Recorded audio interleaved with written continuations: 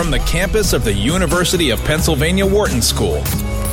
This is Marketing Matters on Business Radio. Hello and welcome. You're listening to Marketing Matters here on Business Radio, Sirius XM 132. I'm Barbara Kahn, the Patty and J.H. Baker Professor of Marketing, and I'm joined by my co-host, Professor Americus Reed, the Whitney M. Young Jr. Professor of Marketing and the Brand Identity Theorist. Hello, Americus. Hi, Barbara. It's great to be back. I appreciate you holding it down while I was away for a bit. And I'm totally excited to jump right into things, hits and misses, all the kind of cool stuff that we do here on Marketing Matters. So this is awesome. Well, it's great that you're here. Always love it. It's always more exciting. You know, left me in the lurch a couple times with some of these other people. Like I had to talk about music and rap and all sorts of stuff that I knew nothing about. And, that's great. But see, that literally means that you can ask the important questions. I can say it's not directed towards me. So, good stuff. By the way, speaking about your perspective, and before we get to introduce our guest today for Daphne Howland, I know that you've seen what Tiffany's doing with the royalty of Jay-Z and Beyonce. They did some kind of really big thing in Times Square. Yeah. Did you have any reaction to any of that? Yeah, well, see, I'm going to say something that might be a little controversial here, Barbara, because, and I think I can say it though, because I'm a Black man. So I believe I have the right to open up these conversations, but I was nervous because I'm like, wow, that is a serious move. I mean, you talk about moving away from the old into something totally foreign, totally different. And it's like, I was in my mind, Barbara, I'm loving it because, you know, I'm into urban culture and I'm into obviously Jay-Z and the Queen and all of this kind of stuff as fans of the music and the art. But it's like, wow, what a very provocative move to say, we're going to take this and we're leaning in on this. So I'm a little bit nervous for Tiffany's, not from my perspective, because I love the idea, but from the perspective of what are people going to say who maybe have a more traditional viewpoint, or I don't even want to know if I want to call it conservative with a lowercase c, but kind of a different view of kind of the old, because in my opinion, and I want to get your perspective on this, Barbara, and you as well, Daphne, this is literally saying we are setting a new time frame. We are setting a new perspective on the brand. And to me, it's like, this is a totally different thing now. What are your thoughts? Yeah, let me introduce Daphne Howland, who's here with us. She's a senior reporter for Retail Dive. And in this half hour, we're going to talk about hits and misses. And wasn't even a hit or a miss. It was just a happening as far as I was concerned. And I was really interested in Americus' point of view, not only for his expertise, but as he said, for his own perspective. So I was really interested to hear that. Daphne, you're an expert in the area too. This is really Tiffany's breaking out of the mold of the 1800s, that's for sure. Did you have a reaction to it? Well, and hi guys, I always love being here. I think the last time Tiffany's probably broke out in this popular culture way might have been with Audrey Hepburn and Breakfast at Tiffany's. What was that, 50 years ago? Only a half century. But, when it's time to modernize, it's time to modernize, I guess. Well, and the funny thing about that movie also is that if you remember, she can't really afford anything from Tiffany's. So they end up just getting the engraving off the Cracker Jack ring or something. You guys know better than I do what kinds of chances that Tiffany's might be taking here, but I almost wonder if it's the other way around, that maybe Jay-Z and the Queen have pushed, and maybe just, hip hop and their world is actually mainstream enough to be comfortable for someone like Tiffany. That's a question that I would ask. That's fair. And just to build on that, Daphne, and jump in on this, Barbara, I mean, you and I, Barbara, we are all into the research. Someone had to do an analysis, right? Where they said, what is the brand, the Jay-Z brand, the Beyonce brand? What is that? And then where are we trying to go with Tiffany's? And to Daphne's point, is that Jay-Z, Beyonce brand mainstream, widespread, internationally global superstardom enough to be able to take us where we want to go? And I honestly don't have the answer to that. What are your thoughts, Well, it's Barbara? no Kanye West, right?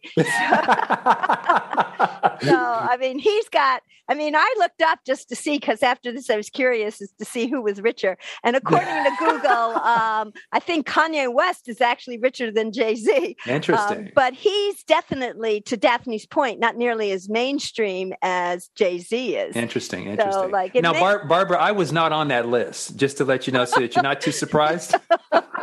Yeah, so the hundreds of millions, billions, I don't know, way out of my league. In my opinion, it's a big bet, because I'm into urban culture. I'm into all of these things. Big fan of hip hop. Big fan of just the global iconicness, if you will, if that's even a word, of both of these two superstars. So I love it, but it's so shocking to me. It's like, this is just not what I ever envisioned the Tiffany's brand to be. And I guess I have to just, get on board, because it's clearly where they're leaning in on and clearly where they're headed.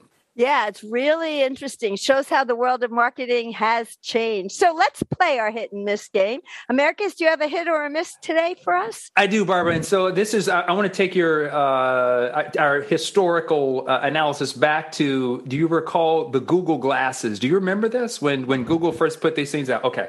So maybe it was way ahead of its time, because people were like, you were stigmatized. You were shunned if you showed up with these glasses. You were called, what was it? There was a derogatory term, that glass holes, I think is the term.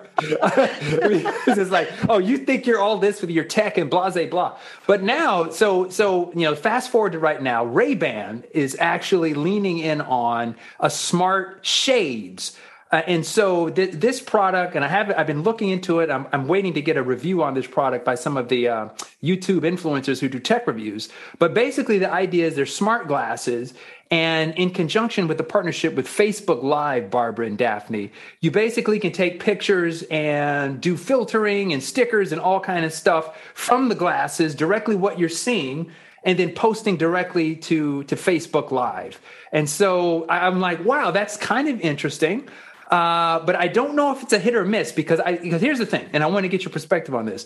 I'm not sure, Barbara, if people have enough time for yet another thing that they have to be worried about, right? You've got your phone, and you can kind of go to TikTok and Gram, Twitter, all this stuff that you can do on the phone. Are you going to actually now have another device? I mean, yes, you do have to wear shades when it's sunny, or maybe, that's an excuse to have shades. So you're going to have shades perhaps, but is there enough motivational impetus, demand, interestingness to be able to do this in a way that's successful for Ray-Ban and Facebook? So I'm putting out there, I don't know. What are your thoughts? Well, I have a reaction to it. Not, I don't know if it's a hit or a miss, but I think it's scary, because one of the things about the phone is, even though people don't like to have the phone be taking pictures of them, at least that's happening. And one of the issues I remember with Google Glass was that you could do it surreptitiously. So now you can feel like, you never know who somebody behind those shades is watching you, and that information is being documented. And that's a little scary to me.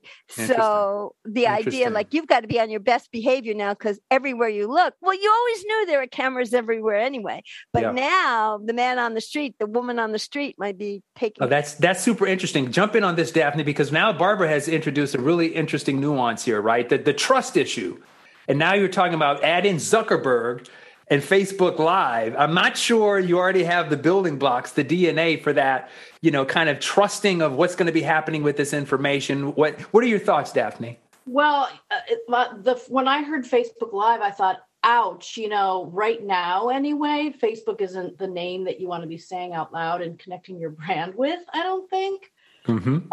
Then again, millions do for billions of dollars. So the other thing that I think is, I don't really know how they're working. Is this interactive? Is this the kind of thing where you're driving your car and you're seeing stuff besides the road? Because there's way too much of that. Interesting. Yeah, that's interesting. I don't know if it's video specific or it's picture specific. In the advertisements, it looks picture specific. They don't show any video, but this is really interesting. Like safety, trust issues. Barbara's point about what's happening with your data. Bad actors, if you will, getting a hold of this and doing all kinds of nefarious things. I hadn't really thought about that. So I think it's kind of interesting. And we haven't even brought up the issue that, of course, you should be bringing up, which is it's Ray-Ban doing it. Yeah. Yes. All these questions, is that going to promote the brand of Ray-Ban? I don't think of them as a tech brand. I think of them as a style brand. Yes. So it's interesting that they've decided to take the lead and kind of tiptoe into this area. Yeah, totally. So give me a response. Is it a hit or a miss? I think it's, what do you call it? A hiss? Or not clear to me. I'm not sure. I don't know if I were Ray-Ban, if this is where I'd go, but maybe they think they could be the first and they'll win something. I just wonder if it's going to sort of fizzle the way Google Glass did too. The other thing is that's a whole new level of losing your sunglasses is just that much more of a nightmare. Oh my God. Yeah. Yet another thing to lose. That's exactly right. That's it. Okay. So let's move on to the next one. Let me do my hit and miss, and then we'll see what Daphne has to talk about, because of course she's a reporter for Retail Dive. Let me just reintroduce her. We're joined by Daphne Howland, who's a senior reporter for Retail Dive. Americus and I on Marketing Matters are now doing our hit and miss segment. And the question that I have is really big news today is Saks is announcing the IPO for its Saks.com, I guess it's called. And they're separating out their e-commerce from their mainstream stores. And Daphne, you actually wrote about this. So the facts I get are from your story. So since you're here, you want to tell us a little bit what the literal facts are? And thanks for that. Unfortunately, the facts you get, this is a situation that's fairly devoid of facts as far as how exactly is this working. In March, Saks split, or the Saks owner, Saks Fifth Avenue split up its e-commerce and its brick and mortar are now two different companies. In order to make this happen, people familiar tell me they spent months devising a series of operating agreements so that if you go to a Saks store or you go to the Saks website, you're not aware it's two different companies. You can return an online order to the store, things like that. I have not been able to find anyone to go on the record telling me that this is a good thing and this is why, how is this really working? So far, retail veterans, analysts, Wall Street analysts are just really unsure about this.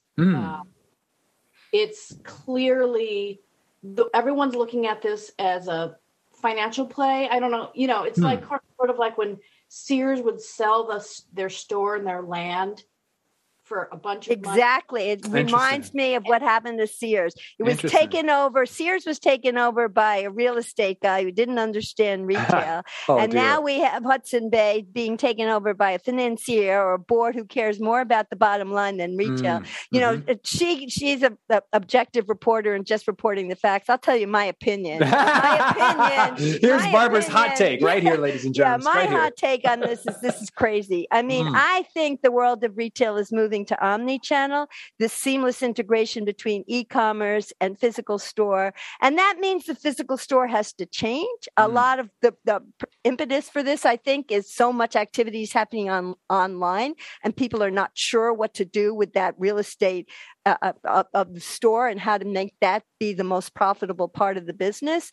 But to separate them out and not understand the way people want to shop, I think is missing the big picture. And you look at experts like Alibaba who really understand the seamless integration between online and offline. They call it new retail. Or you look at Amazon. Nobody's going to call Amazon not understanding what's going on in today's world. Amazon is building stores. Right. So I think that the idea of completely separating this it may make sense in the short term financially, and I'm not an investor, so that's not my goal. But from a retail point of view, I'm baffled. Interesting. How about from a branding point of view, Barbara? What are the implications of separating out companies? Daphne was saying that the consumer's not supposed to see it. And that's what she was saying. The facts and how this is going to work is not clear, because the legacy, before we came to the world we're in now, it was very common for the e-commerce and the physical to be separate. And it was actually very difficult for the two halves to integrate. Like, that took a very long time. So if in the past, if you were shopping, say, on Macy's site or Macy's.com, you would not see the same inventory. You would not see the same kinds of product as you would in the store. Or it might say that it was sold out online and they have tons of it in the store. None of that was integrated. And that was very, very confusing. So modern retail has tried to integrate all of that. So the retailer knows where the inventory is, knows what's going on, and they have one view of from the customer's point of view and from back office. Interesting. But I think that's what Daphne's saying. We don't know all the details. It just seems like it makes sense financially from, interesting, I'm sure, pretty sophisticated finance people. But no, and I'm told on a high level that this is taken care of. It is integrated. The next question becomes, then how is that working? Is the brick and mortar side having, they put all the merchandising teams on the e-commerce side. Does that mean now the store company has to pay fees to get the kind of expertise that they once just had as part of being one company? And then, so is that kind of a backdoor way of continuing that financial part of it, squeezing the brick and mortar side? That's why I really would like to know more details about what this setup is. I understand that flush of cash that they're talking about getting out of it, but long term, is it also maybe a bit of a cash cow? And then what is it going to do? Yeah. So that's good. At least they do understand that we're not going backwards on that one view to the customer. So that part is good. And again, the finance part of it, not usually, that's not my expertise. And I'm sure these people know what they're doing. But what was interesting is they were trying to move to, there's somebody involved in the Saks deal is also on the Macy's board, and they were advocating for Macy's to separate out Macy's.com from Macy's stores. And the CEO of Macy's was resistant to that. Interesting. So we'll just see. But as the world of retail is going, forward, we're going to see a lot of changes when we finally get out of COVID, and what omni-channel actually means in the United States is still up for grabs and something to be seen. So Daphne, I understand you have a hit and a miss for us. What have you been looking at? What do you want first? Let's do the hit. What you think is a hit, we'll see about that. Right. This is an easy hit because there's no hiss involved. And this is a story written by a colleague of mine about just the inclusivity of mannequins in stores. And how so many brands have finally realized that it really it probably pays, but also it's just the decent thing to do is to show people how the clothes work for or show a body type that actually exists. Interesting. Yeah. And the one miss here is that I was talking to a source and he said, that really was a great story, but you notice nobody's doing this for men's. That is interesting. Yeah. Interesting. That would be interesting. I'm not sure, but this is a good point. I'm not sure how I'd feel, Barbara and Daphne, if I were to walk into the Nike, store, the pristine, just the heaven for people of sports, and I were to see dad bod mannequins in there. I'm not sure. How I feel about that. That's very interesting because there has been research on it, and so it is true that people or inspired, or they aspire to be the ideal form that you see there. And in some cases, moving to advertising that features less than the perfect body has resulted in lower sales, to your point. But on the other hand, I agree with Daphne. There's something about getting used to seeing all the different body types in the store that normalizes the situation. Mm-hmm. And to the point you were making, Americus, they were putting there things that were just not realistic bodies. So this goes along with the story that we've seen from Facebook, that Instagram is destroying the mental health of teenage girls because it's putting out there things that have been toxic for a very, very long time, even before social media back in the old days with advertising in fashion magazines. So the idea that your eye gets used to realistic body types, and maybe you can do sexy advertising and inspire me to kind of be more glamorous than I am, and kind of have wishful thinking when I go shopping. Maybe that's still going to work, but I think normalizing the body types to be more realistic is definitely a hit. Yeah, I have to agree with that, Barbara. I also think that it really addresses the asymmetry, if you will, for male and female body perception differences, right? So men have never been, I wouldn't say never, that's a strong word, but men are not stigmatized for pot bellies and things like that. It's just like, it's great. It's lovable. It's so lovable. It's huggable. It's so now that things are kind of get calibrated, we'll see if some of these asymmetries, resolve themselves, which I think they should. So I actually very much agree with this. This is quite a nice hit. And going along with this, you're seeing more realistic portrayals, not only of body type, but of relationships and gender in TV and movies. And I've noticed in myself that some things that used to raise my eyebrows are now so ho-hum. I've really come to accept all sorts of different types of behavior as along a wide spectrum of human beings. Fair. And I really like feeling that way personally. I appreciate diversity. So. I do too. Great points. I sort of feel like this comes back full circle to Tiffany and Beyonce Z, because one of the things I thought of was how they had such a high profile marriage challenge, her masterpiece, and then a follow-up album by the two of them. And to have that couple be, the faces of the brand, I don't know that would have been done 25 years ago. Oh, that's a great point. So wait a minute. I want to make sure I understand this. Does Tiffany's have a clause in their contract with Beyonce and Jay-Z, Barbara, where they say, you guys got to stay together for at least next 10 years because this is a long-term branding play. You can't don't blow this thing up. All above you're not on the billionaire list. Tiffany's not consulting with me. No, they're not consulting with me either. So,